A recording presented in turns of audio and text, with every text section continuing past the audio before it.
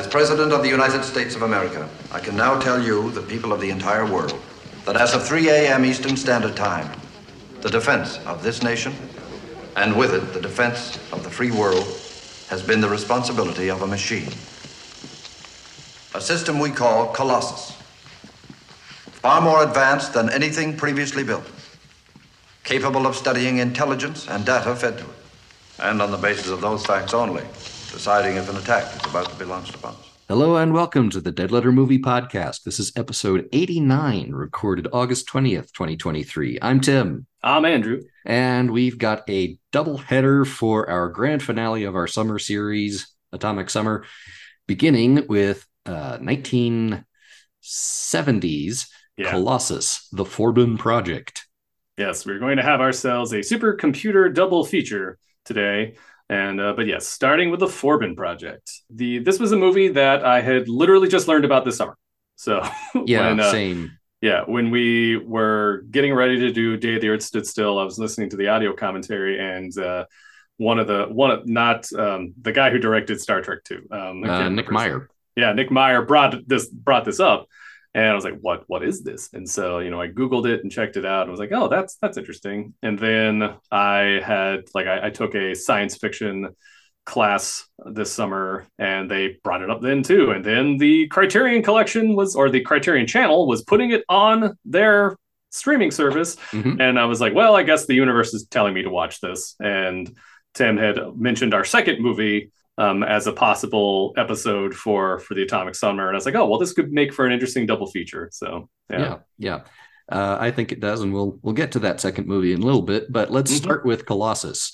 So this is based on a novel that had been published just a few years earlier in the mid-60s about a supercomputer that is given control over all of the United States nuclear armaments. Mm-hmm. Yeah, in a lot of ways, I feel like this could have been, like, if I was going to describe this to people plot-wise, I would say, like, take Hal and Gort and kind of put it together, and you kind of get Colossus.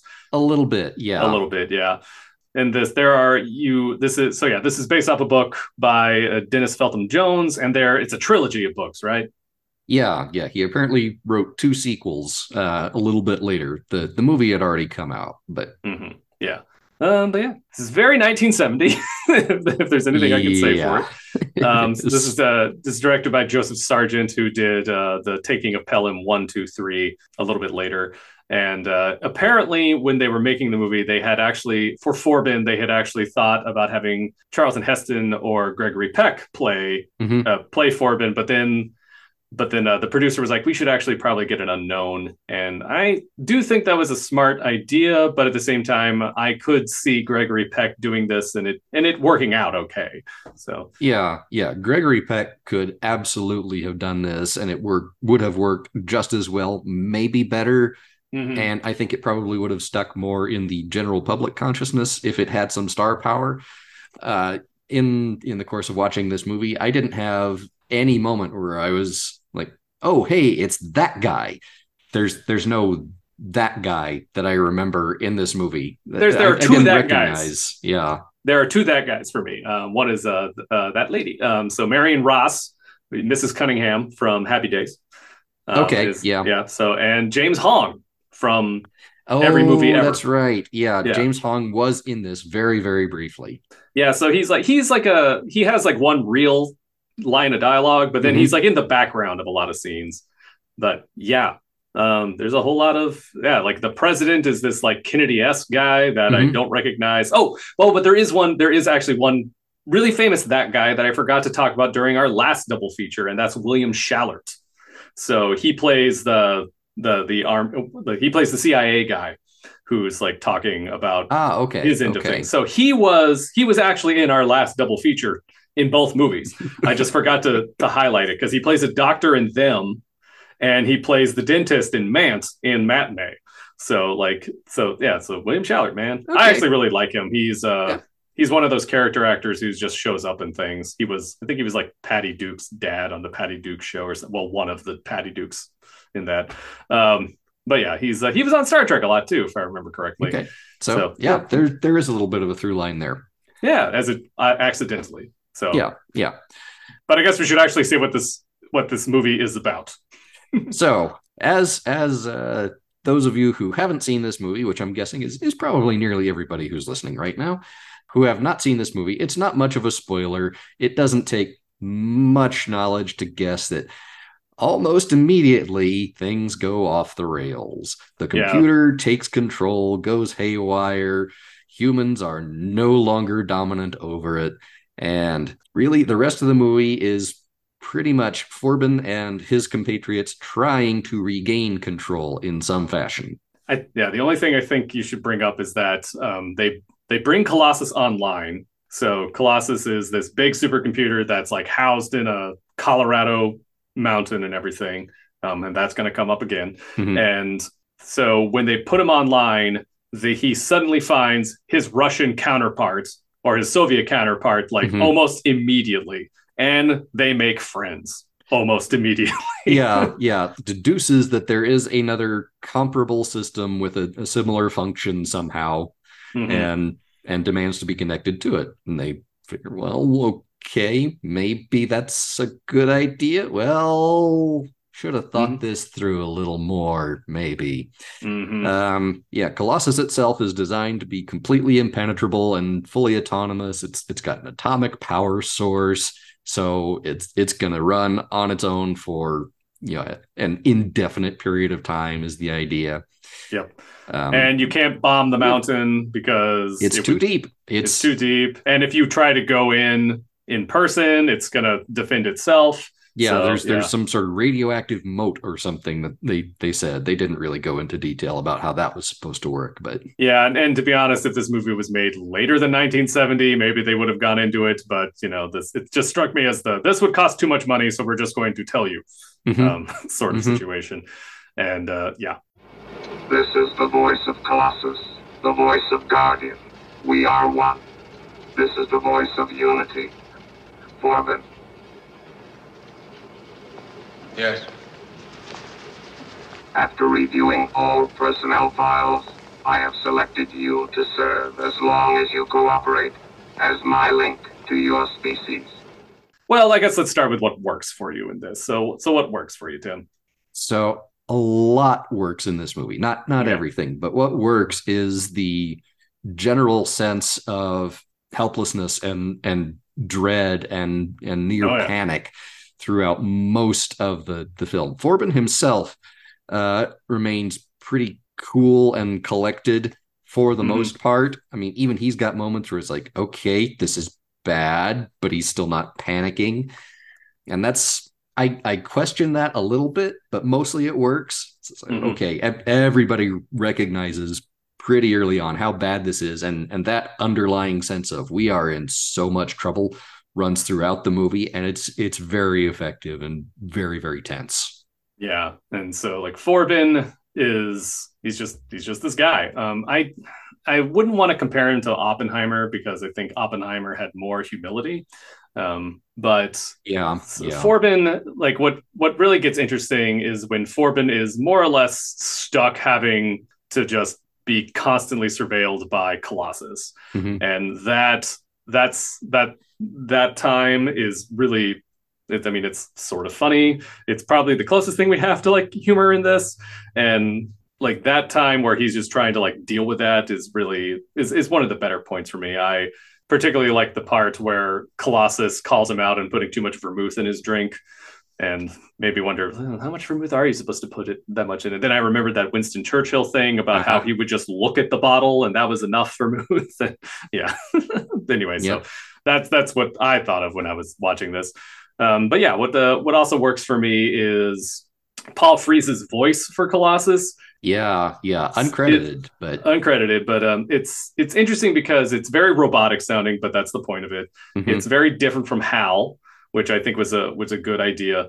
At times it could be more dynamic, but I feel like if you added more of that to the voice, it would lose the robot aspect of it. It would lose the computer part of it. And so like I think they made the right choice there. Yeah, I agree. It's electronically enhanced and it's very grating and unsettling and creepy, and that totally still works. You could use basically the same thing in a movie now, and it would sound a little bit dated, but I think it would still be effective. Yeah, totally. But yeah, like I kind of like the overall tone, the dreadful tone of it that it has throughout basically the whole movie. From the moment they turn it on, there's like maybe like 5 seconds of this is great, and then like, oh no. So I do think they do a good job of keeping that going and having the dread of it all. Like I think it does a pretty good job of just not overstaying its welcome. It does have kind of a I'm not going to say it's an ending that falls flat. I'm going to say it's more of a womp womp kind of ending, but in a manner that makes sense for the story it's telling. So it's very of 1970 in that regard. No, the ending I think makes a lot of sense with the overall rest of the work. I don't know how well it would play now. I think you could have it end the same way, but you would have to change the dialogue a little bit. There'd have to be some adjustments, but it would still be the same ending. But this is kind of a horror thriller in a way. And it works as that, and apparently is a pretty straight adaptation of the source novel on which it's based. So I think that was sort of the intention, was to it's meant as kind of a wake up call. This is supposed to be frightening and unsettling. It's like let's keep an eye on things, like a lot of the movies we've talked about so far. This is the voice of world control. I bring you peace. It may be the peace of plenty and content, or the peace of unburied death. The choice is yours. Obey me and live, or disobey and die. All right, so what doesn't work for you? Okay, so this movie, as we said before we started recording, looks very, very, very, very 1970. Yeah. Now, it's supposed to be in the sort of nebulous, not very distant future from the time it was released. Apparently, the book is set sometime in the 90s, which would be, it's a couple of decades off. And in the movie, they've got some technology, like they've got video phones, communication. Is a common thing. And that was not a thing really in the 70s. It is, now, but that's way more recent. Yep. But looking at it from a modern perspective, the rest of the technology and how it works and how it operates, and being based largely on what real 1970s computer technology looked like, whether this is actually real 70s technology or not, this is going to have all kinds of problems.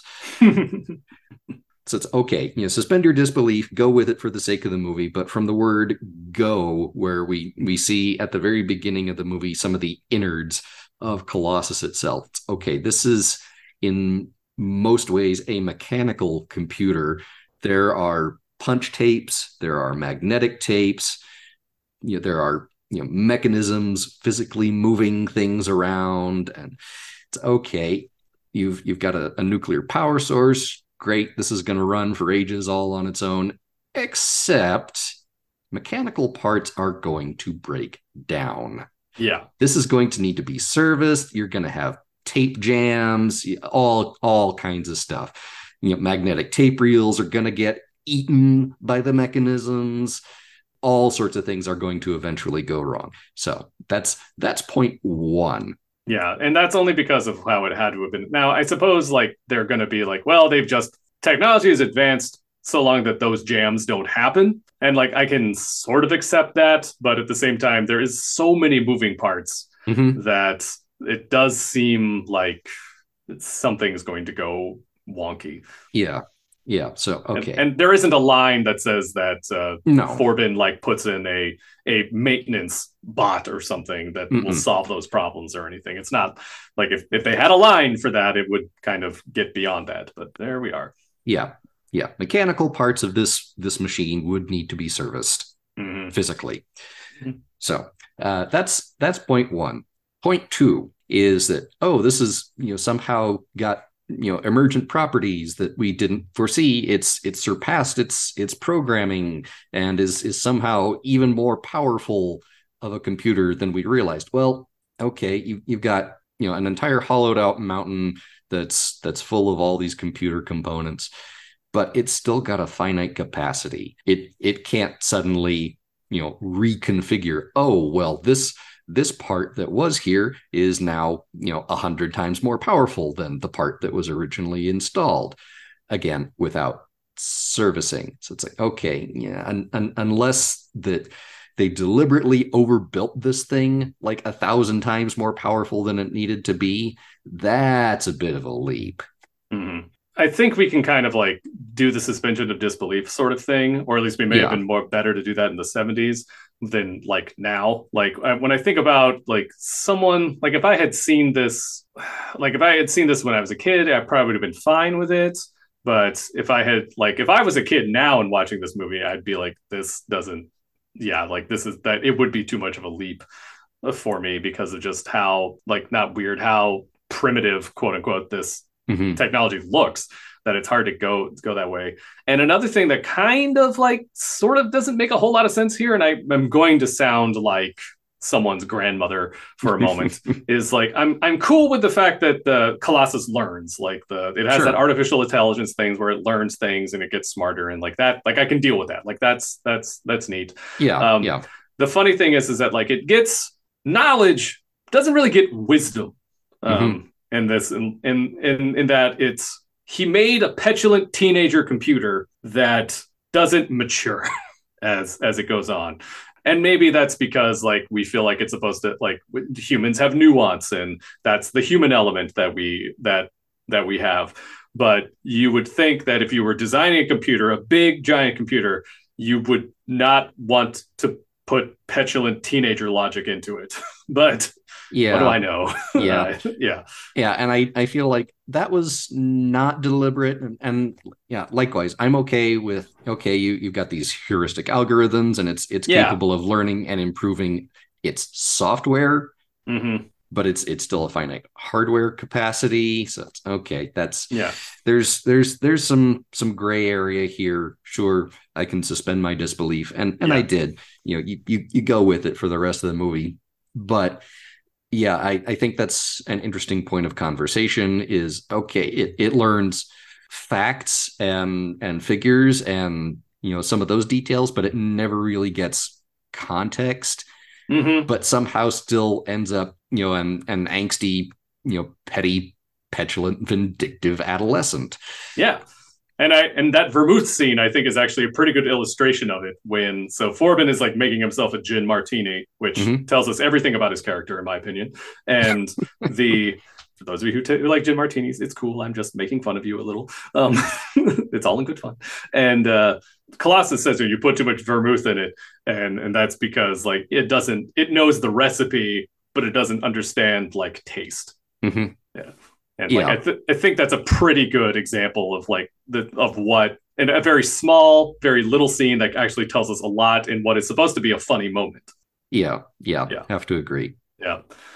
But yeah, so like another thing that doesn't that I like, but it doesn't work for me, and it's hard for me to blame the movie about this, but I feel like I can, is it's just overall design. It's like we would call it retrofuturism now, but it wouldn't be called that then. And it's the fact that this is not, I can deal with the technology stuff and everything, but it's just like everything else looks so 1970. Like they didn't think to like make a bad guess. So, I mean, the reason why like Star Wars kind of gets away with it, everyone's got a 70s haircut in space, but they're in space. So it has a context that doesn't make it seem weird. Like when they're walking around in like Paris or is it Rome? Like when they're walking around in like Rome and like doing their thing, all the cars look like 70s cars. Everything looks like very of that time. And that kind of like makes this weird incongruency with what's going on. So it's like, we put all this work into making video phones, but we didn't like make cars better, or we didn't like try to make clothes look a little bit different. Like they from 1965 to 1970, clothes looked kind of different. You think they could have thought of something. Maybe it wasn't in the budget. Maybe no one thought of it. But that was like a thing that kind of like That like really does not work for me, and I think might be part of the reason why this movie hasn't had as much of a legacy as like other movies. Because like when you think of like Hal and you think of The Day the Earth Stood Still, Day the Earth Stood Still, Stranger in a Strange Land, so him looking weird makes a lot of sense. And Hal, they're in and in 2001, they're in space. Mm-hmm. So I mean, there's ways around this, and I'm wondering if that's part of the reason why audiences like, because this was a pretty this movie did pretty well and made the best of the decade list for a number of publications, but kind of fell off after a bit. And I wonder if that's part of it. Yeah, I tend to agree. The aesthetic is probably part of why it hasn't aged very well. Mm-hmm. I do think it would have been a lot more expensive of a movie to make. Obviously, I'm sure that's a big part of it. They clearly spent a lot of money on some of the central sets where there's mm-hmm. the main room in which they have their own computer banks where they interact with Colossus mm-hmm. by network, not directly. So and I feel like they spent a lot of money there, and I agree it would have been better if they hadn't just shot random exterior shots of Rome in 1969. Yeah. I just think they could have done something to make it look of it like it's like they thought culture was going to stagnate. Yeah. In 1969 and not go beyond that, and that does seem to be a big flaw for this movie.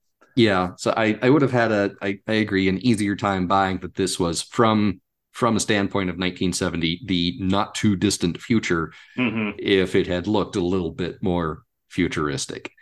Yeah, or whatever they think futuristic would have looked. If they just made something up, I would have been fine with that too. Yeah. And I think I might have gotten over it a little bit if they just told us what time it is. Like, because we don't get like in the year 1993 or something. We don't get anything like that. Which that has its own minus. I mean, so that has its own problems too. Because but then again, when I watch Back to the Future Part 2, I can kind of get over their fake version of 2015. So yeah, I don't know. No, same thing here. So which dovetails nicely. So after watching the movie, I went and looked up, okay, what was the novel like? And so I have not actually read these books, full disclosure. Mm-hmm. So I'm gonna do no idea if they're even available, really. The air quotes bad thing here. Mm-hmm. I read the Wikipedia synopses. So based on that, this seems like a pretty straight adaptation of the original book. Mm-hmm. But the two sequels, sounds like they went way off the rails in a very different direction. Yeah. So the original book having been set sometime in the 90s. Yeah, well, the second book, in spite of being a direct sequel featuring Forbin and some others from his team and Colossus, is set a few centuries in the future. Yeah, I wondered if... No explanation as to why. Yeah. Just does, apparently. Okay. Mm-hmm. And so that one is the fall of Colossus. So, okay. Mm-hmm. Tells you up front, something's going to happen to Colossus and your status quo is going to change. Guess what? There are aliens. Nice. And they want some of Earth's resources for their own purposes. And well, Colossus isn't going to let them because it's still doing its job. It's defending the Earth or, humanity somehow. So, but they're aliens. They're super advanced. They know how to defeat it. So they signal and somebody picks it up and Cloak and Dagger and, avoiding Colossus surveillance and such. And they manage to shut it down, but then there are aliens. And then the book ends. Oh, fun. And then there's the third book in which there are aliens. And it's like, crap, there are aliens. We got to do something. Well, the big new Colossus that had been built was shut down, but the old one had been shut down previously because there was the big new one. So we don't need the old one. It's like, well, that one's kaput. What if we turn on the old one? Maybe it can get rid of these aliens for us. It's nuts. Yeah. Sounds pretty crazy. It's very, very, pulpy and not especially thought-provoking science fiction kind of material, which is disappointing coming from the first story. Yeah, I'm not surprised though. All right, so I think I want to hold off about talking about the message of this until we can talk about it with our second feature, because I think they have a fair amount in common and it might be fun to bounce them off each other. But yeah, I think I think we can just go straight into grades for this. I think your mother was right. I think Frankenstein ought to be required reading for all scientists. So for me, I found this entertaining. I found this interesting. I thought it very thought-provoking, and I kind of enjoyed its dreadful, atmosphere for the most part. I do wish it had made some other choices when it came to aesthetic. The technology end of things I can kind of get over. I just wish it didn't look like 1970 at the same time. But I think for me, I'm actually going to go with like a B-. I think it's a very fascinating supercomputer movie that somehow fell by the wayside. And I do think it's definitely interesting viewing for people that are into this kind of artificial intelligence sort of genre. And it works really well with the atomic stuff in how it deals with the human element, if you will. So I think it's a fascinating little curio. And if you're into this kind of thing, it's definitely worth checking out. Yeah, have to agree. I mean, I like and dislike pretty much all the same things about it.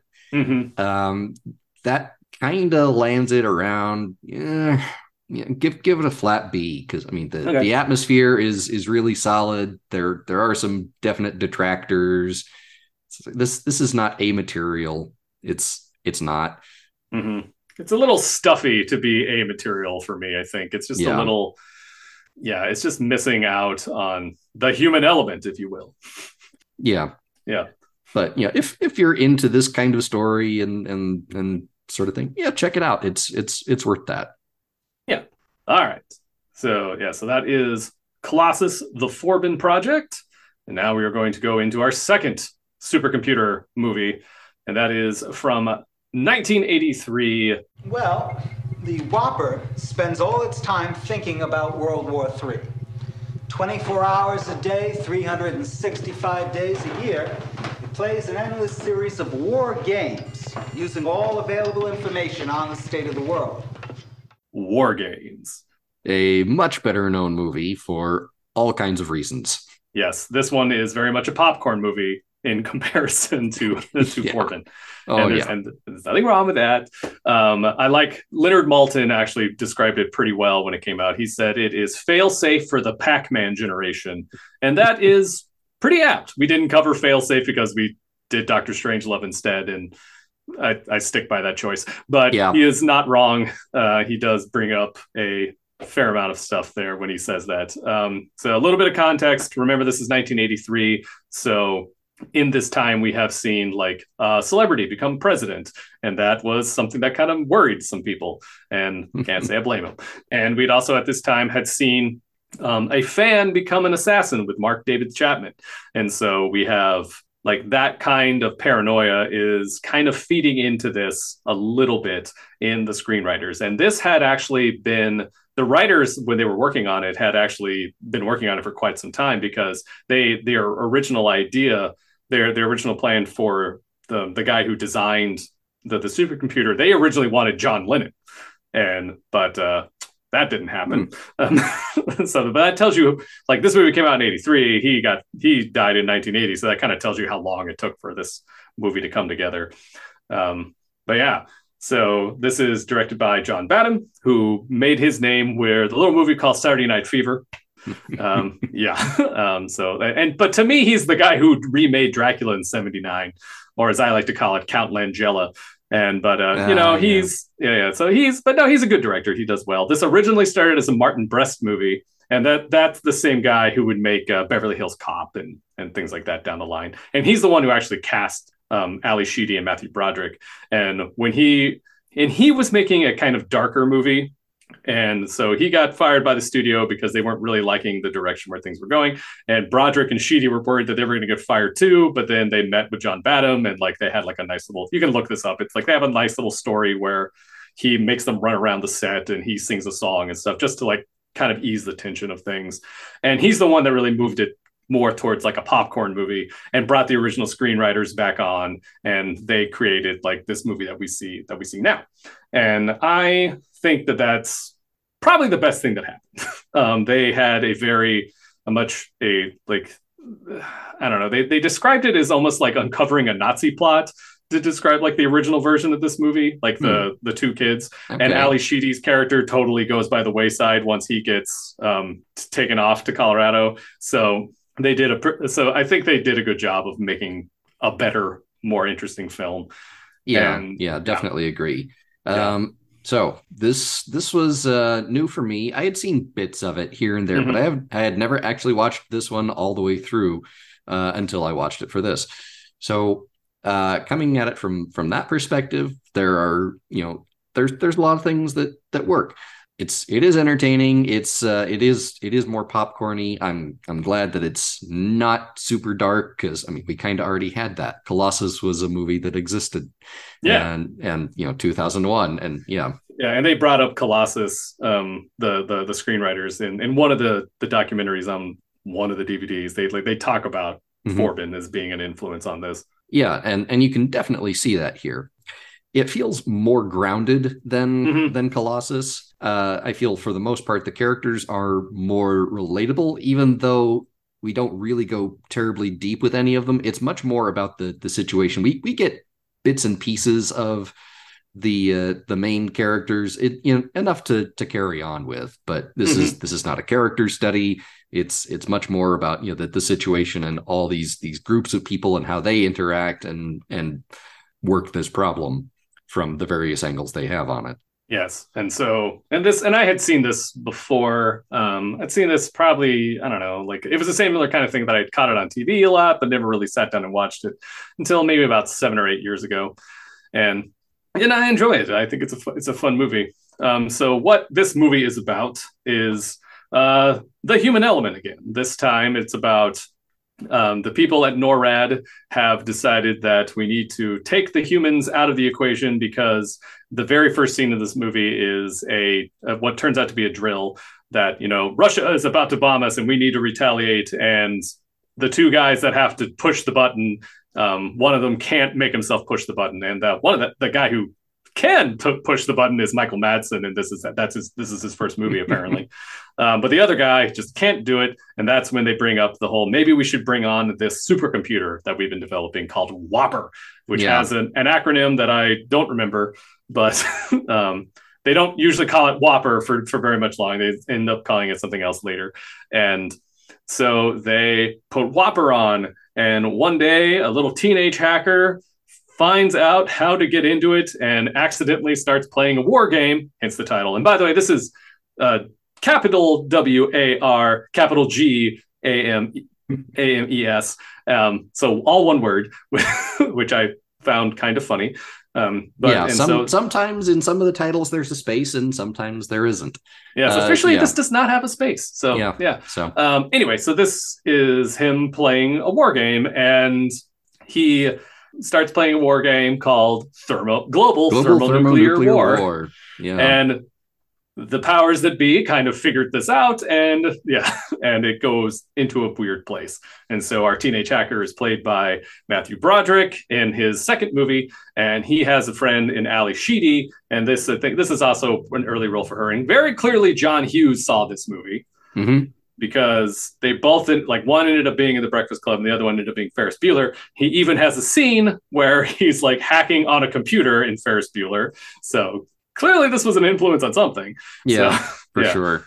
Yeah. And Ali Sheedy would actually be directed by Batum again in Short Circuit some years later, or a couple years later. Yeah. So he is kind of on the run for a little bit, trying to figure out how to solve the problem, and ultimately goes to find the original programmer who had faked his death. And so it's I don't really know how, from what I'm told, the most unbelievable thing that happens is when he hacks into his school computer. That wouldn't have happened because schools weren't connected like that back then. Yeah, I think that is probably the biggest single leap here, which would go unnoticed by most, but that kind of network connection via modem for a main school computer at the time, that's a stretch for sure. That said, from a technological standpoint, as I mentioned, this feels more grounded than Colossus. I think that's because they're using things that already existed largely. So the semi-aware computer program running Whopper, the operating system underneath, feels more credible because it's not so far future. It's okay. It's much more rudimentary. It doesn't seem to really have any sort of emotion or motivation other than to do what it's been asked to do. And so that's more believable. It doesn't have a whole lot of agency of its own. It's been asked to do this thing and it does it. And that turns into a problem for the people, the human characters. But it's not trying to do anything that it's aware is wrong. It's not really interested in killing people or warfare per se. This is just its program. Yep. And that is its own issue. Correct. Yeah. And yeah, so we're treated to like a very interesting little techno sci-fi thriller of him getting around this. The two guys who wrote this would also write Sneakers like a little bit later, which is also kind of a techno thriller that's it's kind of fun and would probably make for a good double feature with this. And so that kind of gives you an idea of like what this movie is like if you haven't seen it. I don't know why you're listening to us, but still. And yeah, so my question is like, do you think this is like the beginning of that like scrappy young hacker character that we have? Ish. Yeah. So in print, there had been some characters like this previously. Oh, that makes sense. Yeah. Yeah. Short stories here and there. And I'm sure there are many more than I personally have read. But yeah, I don't think there was a whole lot of prior art in film. Yeah. I mean, a little bit here and there. I mean, we have like, if you go back a decade to like say Scooby-Doo, we've got Velma is Brainy the one. And things like that here and there, but not quite to this degree with the technology aspect. Yep. But I think that's one of the things that works is that it knows where to stop with the technology.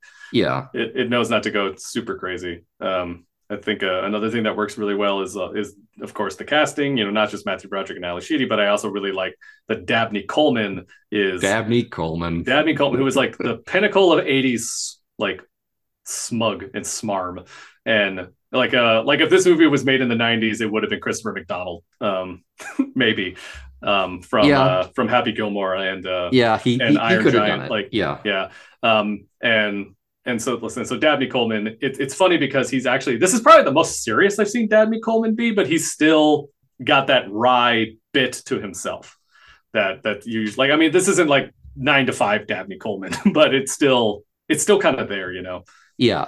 This, in terms of its characters, isn't quite as dry as Colossus, but the characters are all still just a little bit cartoony, little bit caricature.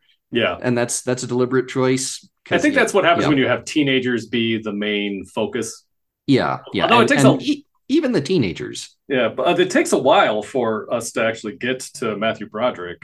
He's like, it's like a good chunk of the movie before he finally shows up. Yeah. There's that opening sequence with the drill that goes on for a little bit, and then there's some of the aftermath and discussion after that. Yeah, and that's sort of the setup, and then kind of after all of that, then we get to Matthew Broderick, who sort of inadvertently stumbles into things. Right. Yeah. So yeah, and that's it's interesting how the movie still works despite us taking this long to get to those characters. There's a good amount of this is actually a pretty good example of how you can have exposition and story dump early in your movie and it not slow things down. Yeah. So yeah, like those are the big things that really work for me. I don't know what else works for you. So I think we've covered most of it. I mean, the general atmosphere is there's tension, but it's not overwhelming. It's still kind of fun and exciting. For the life of me, I can't remember. Like, I always think this is funnier than it is.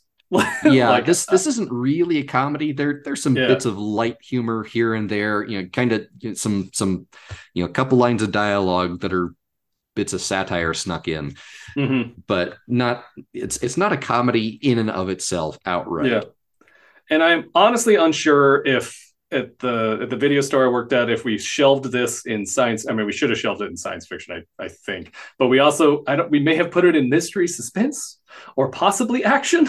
I'm not sure where we put it. Yeah, I wouldn't have put this in action if for myself, but either of the others could fit. Yeah, it was just like when I was watching it again, I was like, where did we shelf this? And I just could not remember. I mean, I guess I could call. I mean, it still exists, but Yeah. How can it talk? It's not a real voice. This box just interprets signals from the computer and turns them into sound. Shall we play a game? Oh. I think I missed them. Yeah, weird, isn't it? Yeah. Love to. But yeah. So what doesn't work for you? Yeah, not a whole lot. Like I do kind of feel like I wanted to get a little bit deeper with some of the characters. But I understand why they didn't, and it's fine, and the movie works just as it is. So yeah, I feel like it does enough, and it's effective on that front. I would have liked to. Okay, so who are these characters really? Who's Ali Sheedy? We get okay. Yeah, we don't get a whole lot. These are not the best students. They're kind of not paying attention. Matthew Broderick is really not paying attention because he's just all wrapped up in his own stuff. He's an example of the bright kid who's not getting the challenge he needs. Yeah, I think is what they try to set up. Yeah. Yeah, and he's also shown as in the dinner scene, shown as a very interesting composite of his parents, because we have mom working the financial stuff on the phone, real estate, doing that stuff, like being a very driven, very bringing home the bacon kind of lady, and then we see dad buttering the bread in a very inventive and unusual way. With like white bread smothered in butter and then wrapping the corn around the bread to get the butter around the corn. And to me, that actually kind of sets up the bizarre ingenuity that Broderick is into. Now he's like a hacker kid, so he's learning a lot of that stuff. But I think that also kind of feeds into, like, it shows that there's a parental link to this. Yeah. I agree. I like that a lot. It's applying unconventional thinking to okay, I want butter on my corn. How am I going to do that? I'm not going to butter the corn directly. I'm going to use a piece of bread and I, get more even coverage. And it's that sort of out of the box stuff. And we see Matthew Broderick doing, okay, probably nobody has thought of doing this. And, some of it's a little bit brute force, but nobody else thought of doing it. And it works. Yeah. Hey. Yeah, how he escapes the room he's in is kind of an example is of that. Pretty clever. And that wouldn't have worked quite that way, but that didn't bother me so much. All right, cool. And you used to be able to, when he makes the phone call for free, like you used to be able to do that, but on analog systems, there a lot of things like that where there's all sorts of history around that. Sure. Yeah. That's all pretty grounded and realistic. There were people doing very, very much those kinds of things. So, well, and the funny thing is, like, they could have done the Captain Crunch whistle thing. They could, but I think that would have been harder for us to accept as an audience. It might have been, in spite of the fact that it was a real thing. I know that's the thing that I find that's actually really wild? Funny. Yeah, they probably couldn't work out a sponsor deal either. So, oh yeah, good point. And there was not a Burger King tie-in with this. So yeah, which is kind of surprising. Yeah, we could have had the supercomputer Whopper, tie-in from Burger King in 1983, but nope. Comes with chips. Yeah. Well, I guess that would have been more of a British thing, but to call it that, I mean, but yeah, I like it. But yeah, I don't have a lot that doesn't work for me. I think it's like it works pretty well. Maybe there has to be a fair amount of exposition that because of how this story is told. Maybe there's a little too much of that, but no, I dig it. Like, I think it's got some great stuff going on for it. Yeah, I don't know. I don't have a whole lot to complain about. Like it does a very good job of not overstaying its welcome. It gets its ideas out pretty well and pretty quickly, and it also does it in a very entertaining, sort of fashion. It is really entertaining. I was engaged. I like how it ends. It's thoughtful, but presented in such a way that it's okay. It's digestible and palatable. You don't really have to know a lot about computers in order to understand how this works and how they've presented it. But the computers aren't so alien to us because they do a pretty good job of using what would have been around at the time. Yeah. It's very, very credible movie computer technology, without being super duper Hollywood about it. The resolution at the end, it doesn't overstay its welcome. You get kind of a pullback at the end. It's like, okay, things are good. We get a little bit of music start to build, and it's, okay, okay, these characters may or may not go on to do other things, but this particular story is over, and that's fine. We're good with where we've left it. They'll figure out whatever's left, and I wish we did that more these days. I feel like there's it's over when like, it's over, and now it's over. Yeah, we always have like a good like 5-minute epilogue or whatever in movies now that I'm not sure are like totally needed. Like we could just end the movie. It's cool. Nothing wrong with that, guys. Some of those are fine, and I really enjoy them because it feels like, okay, we cut it off. It's like, all right, that's done, and leave a lot of hanging threads. This doesn't really do that. Okay, some stuff could potentially come out of this afterward with some of these characters, but it doesn't have to. It's like we've reached a good stopping point, and now we're going to end the movie. Yeah, and in comparison with this and Colossus, so what do we feel like are the messages of both movies and how they kind of go off on each other? So both movies are dealing with the human element when it comes to bombing somebody. So like that's something, but both movies are kind of looking at it from a different place. So whereas, although I suppose you could say both are making the point of we can't be trusted with this kind of power, but in different ways. So whereas Colossus, like Gort, is, humans can't be trusted with this kind of power, so I'm going to take things over, but I'm going to be, a teenager about it. But whereas like the Whopper, or Joshua as it's usually referred to, like it comes to the only way to win is to not play the game. And so like I find that interesting that we're coming from different aspects but coming to like almost the same conclusion, is that we should not be doing this. But from a different way. I don't know, what do you think, Tim? No, I largely agree. Colossus in the context of the story was built to be a deterrent. Such that, okay, we don't have to have human intervention in order to respond and to retaliate. It's, kind of like they talked about in Doctor Strangelove. It's doomsday device. It's only effective as a deterrent if somebody knows about it. And in Colossus, they say right up front, we've just built and activated this thing. It's a deterrent. If you try to attack us, it will end you. We hope it doesn't ever actually have to do so, but it will, and we don't have to do anything more about it. Whereas in WarGames, the Whopper computer, it's a little more attack forward as opposed to being defensive. So it's what it ends up doing is gaming out response and defense strategies, but it's engaged in warfare. It's not about necessarily preventing. Its whole thrust is it's starting from a different point along the whole conversation in the progression of things. So I find that interesting. I like that it didn't turn into this petulant child. Like I said, it's more grounded and sort of coldly logical.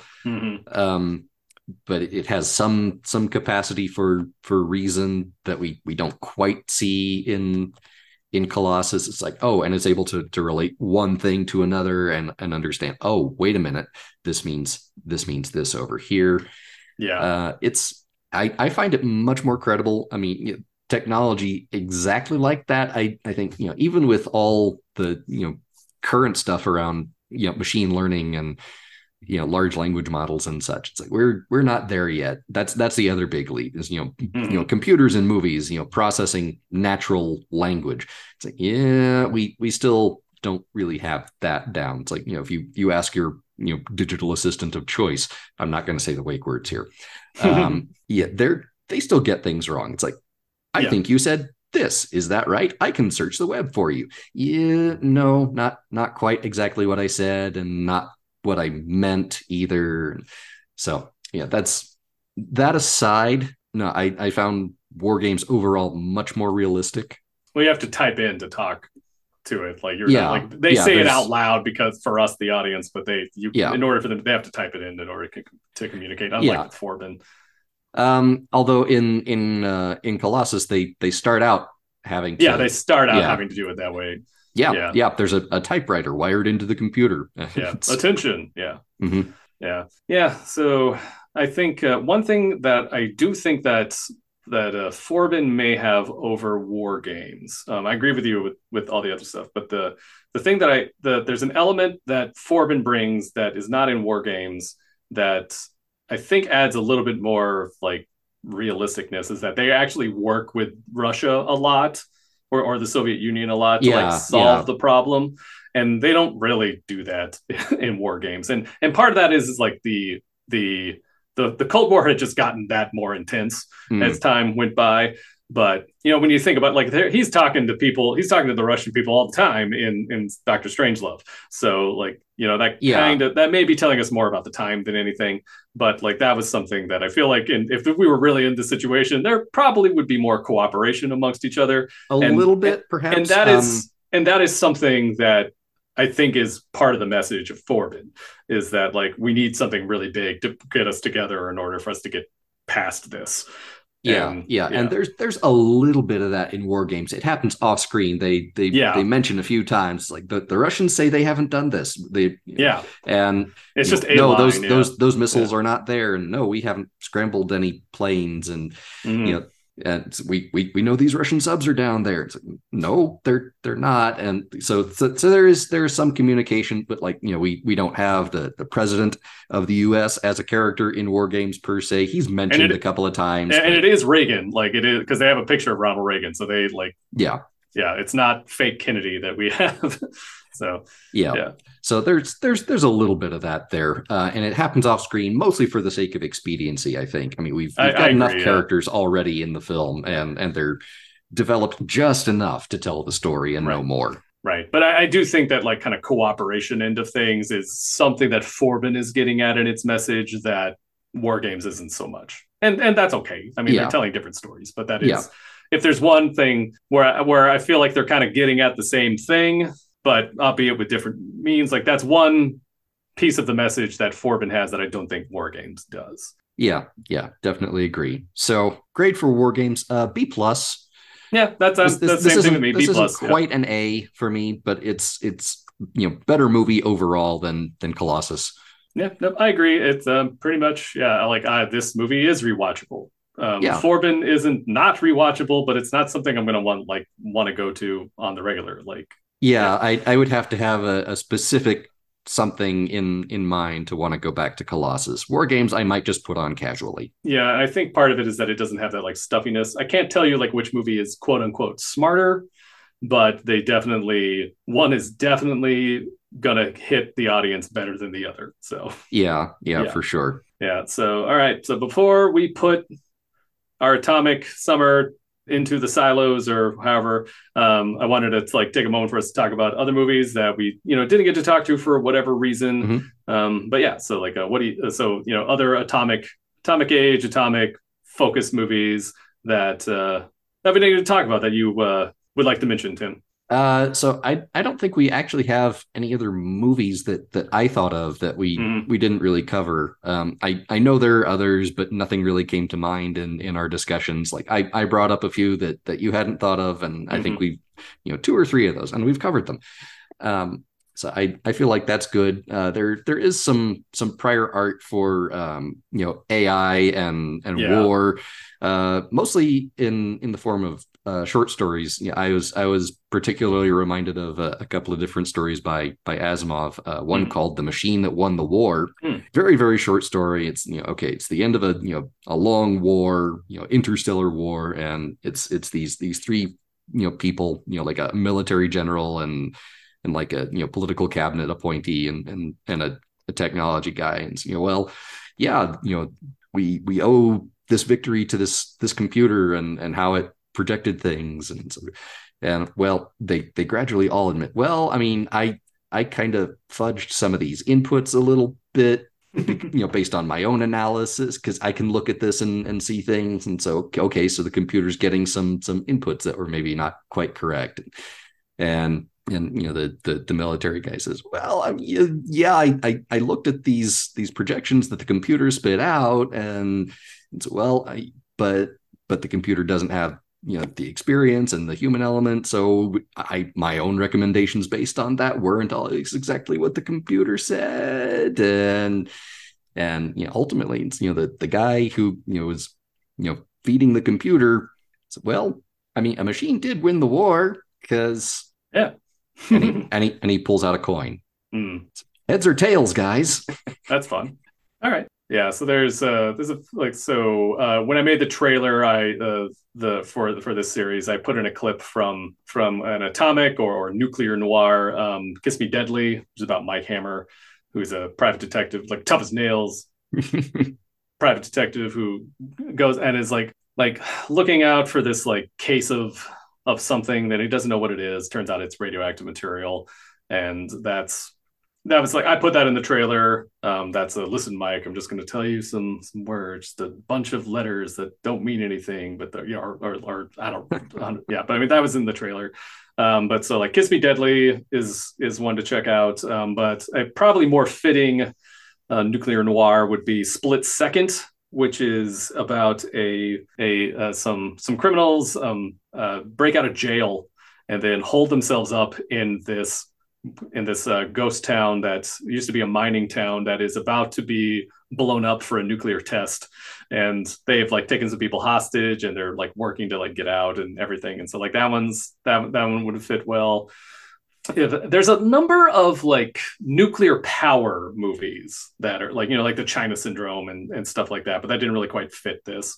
But Dabney Coleman is in a nuclear meltdown movie that I could call that. I'm not 100% sure I should call it that, but called The Applegates, which you can find on YouTube. It was put on in VHS and hasn't ever been on anything else, but it's about Amazonian shape-shifting bugs who come to Ohio to cause a nuclear meltdown in order to take over the world because the cockroaches are supposed to be all that's left. And this stars Ed Begley Jr. and Stockard Channing. It is very bizarre. Dabney Coleman is their leader. And okay, check out the trailer. It's bizarre. And I found it in college and really liked it. So it's one of the weirdest movies you're ever going to find. But like that's not exactly an atomic movie, but two movies that I got that are post-apocalypse but pre-dystopia movies. And so one is Stanley Kramer's On the Beach with Gregory Peck, which is World War III has already happened, and we're all just waiting it out for the radiation to kill us all. And so that one's a real bummer, but very interesting. But so like I would recommend checking that one out. And then Ray Milland made a movie called Panic in Year Zero, which is about a family who leave Los Angeles to go on like a fishing camping trip. And then as they were leaving, like just a couple of hours after they leave, Los Angeles gets bombed. And there's like all these other cities have been destroyed and stuff. And this is only like a few days timeline wise, but it's about kind of the deterioration of civilization for a short amount of time. It's I don't think it's Roger Corman, but it is an American international movie, and it's like directed by Ray Milland and starring him. And so like that one was pretty interesting. The lead villains are a couple of biker greaser types, and they're kind of lame, but it's still an interesting little curio from the time. So yeah, that's what I had. But going back to On the Beach. So On the Beach also features Fred Astaire in a death race. So if there's anything you want to check out that's bizarre, check that out. Okay, yeah, that qualifies.